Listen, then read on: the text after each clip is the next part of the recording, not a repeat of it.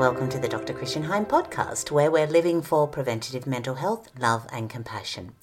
Thanks for listening in. I'm Caroline Heim, and today we continue our mental health short series, taken directly from the monthly live Q&As that Dr. Heim does on the iHealth radio channel in New York with Hurricane H.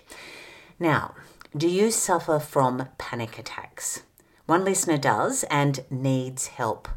Dr. Heim starts with a definition and what goes on in the brain and finishes off describing the difference between a panic attack and extreme anxiety. Let's listen in. Well, so I do have an actual live feed with somebody who actually just sent in a question. So it is actually from YouTube. So let me put it up. I will just read it. I've been getting panic attacks almost every day.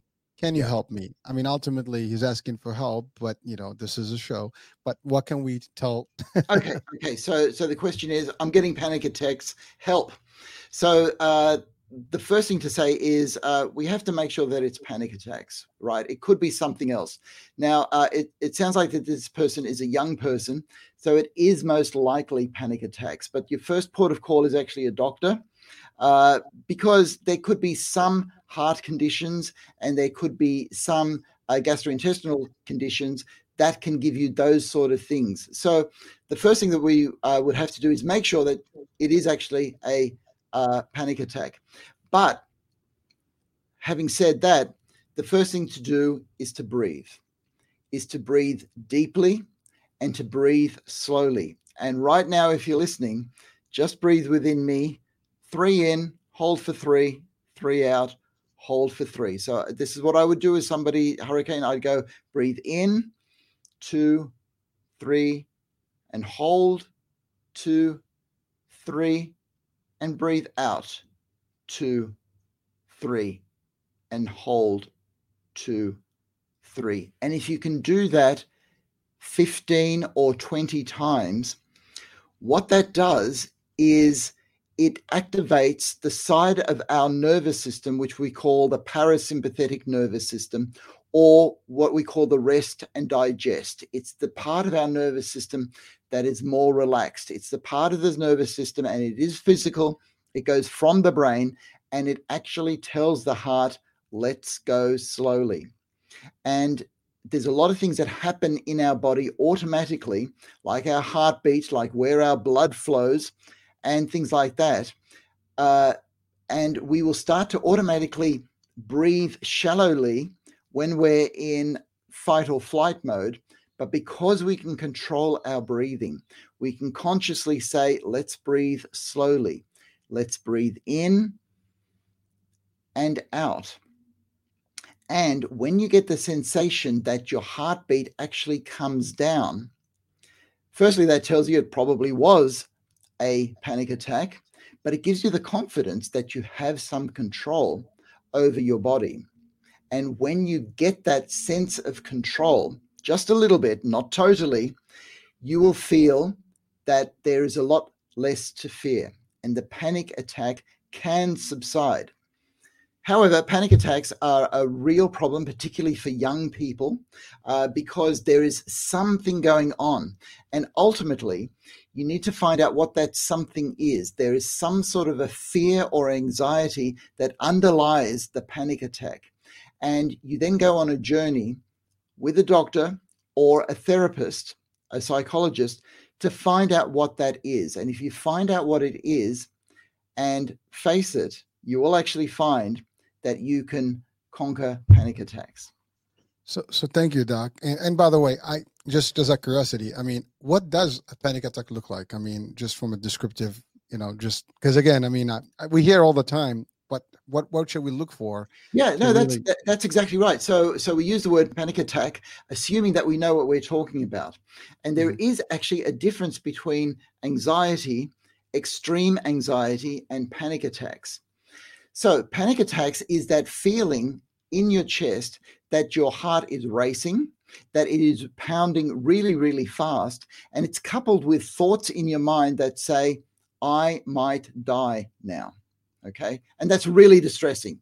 Okay. So to say it's only a panic attack is an anomaly because they're really, really distressing. And the thing is then the panic attack goes on for a certain amount of time. It's not something that comes and goes in a few seconds. It's there for a while. So this distress goes on for quite some time. Extreme anxiety is when you feel really anxious, but your heart is not actually pounding and racing the way it would in a panic attack. And it's a very uncomfortable feeling, but you don't have those thoughts that, oh my God, I am going to die. So there's a big difference there. And often when people want to express their distress, they say that they're having a panic attack, which is why it needs going to a doctor to actually define whether it is a panic attack and what to do about it. Because anxiety is normal. Even a lot of anxiety is normal. It's when it gets extreme and you can't function and you get panic attacks and you think you're going to die. That's when it's to get in there to do something about it. Well, thank you, Doc. I think we've got a lot of clarity on that one. Hope shared now, as well as the breathing concept. I was doing it with you, Doc. I love it.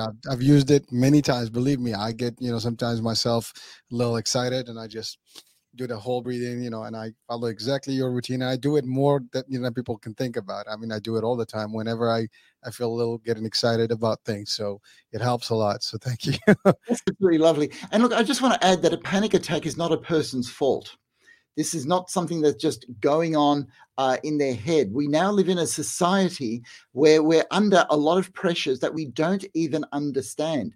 And it's actually normal for us to feel relaxed and at home and loved and wanted. And look, there's a seminal study that was done in the 1990s to show that children are more stressed in a normal household than children who were taken to see a psychiatrist 30 years ago. So all of our society is heading towards anxiety. In fact, we're in it. We're not heading towards it. So please don't blame yourself. But all these pressures that we are under today are things that impact not only on you and your thoughts and your feelings, but also on your body. That's the amazing thing about a panic attack. It shows how closely the body and the mind are related. In fact, they're all part of the same organism, you. So please take care and see somebody about it. I love it when Dr. Heim throws in a little philosophizing about how it's a big societal issue in this 21st century. It is. Now, actually, our book, Resilient Relationships, talks a lot about that. If you want to have a read, it's on our Dr. Christian Heim website. It's pretty hard to remember to breathe when you're having a panic attack. So if you are with someone that is having one, get them to breathe. Tell them to breathe. Now, take care and don't forget to connect with family and friends to help you overcome your anxiety. See you next time.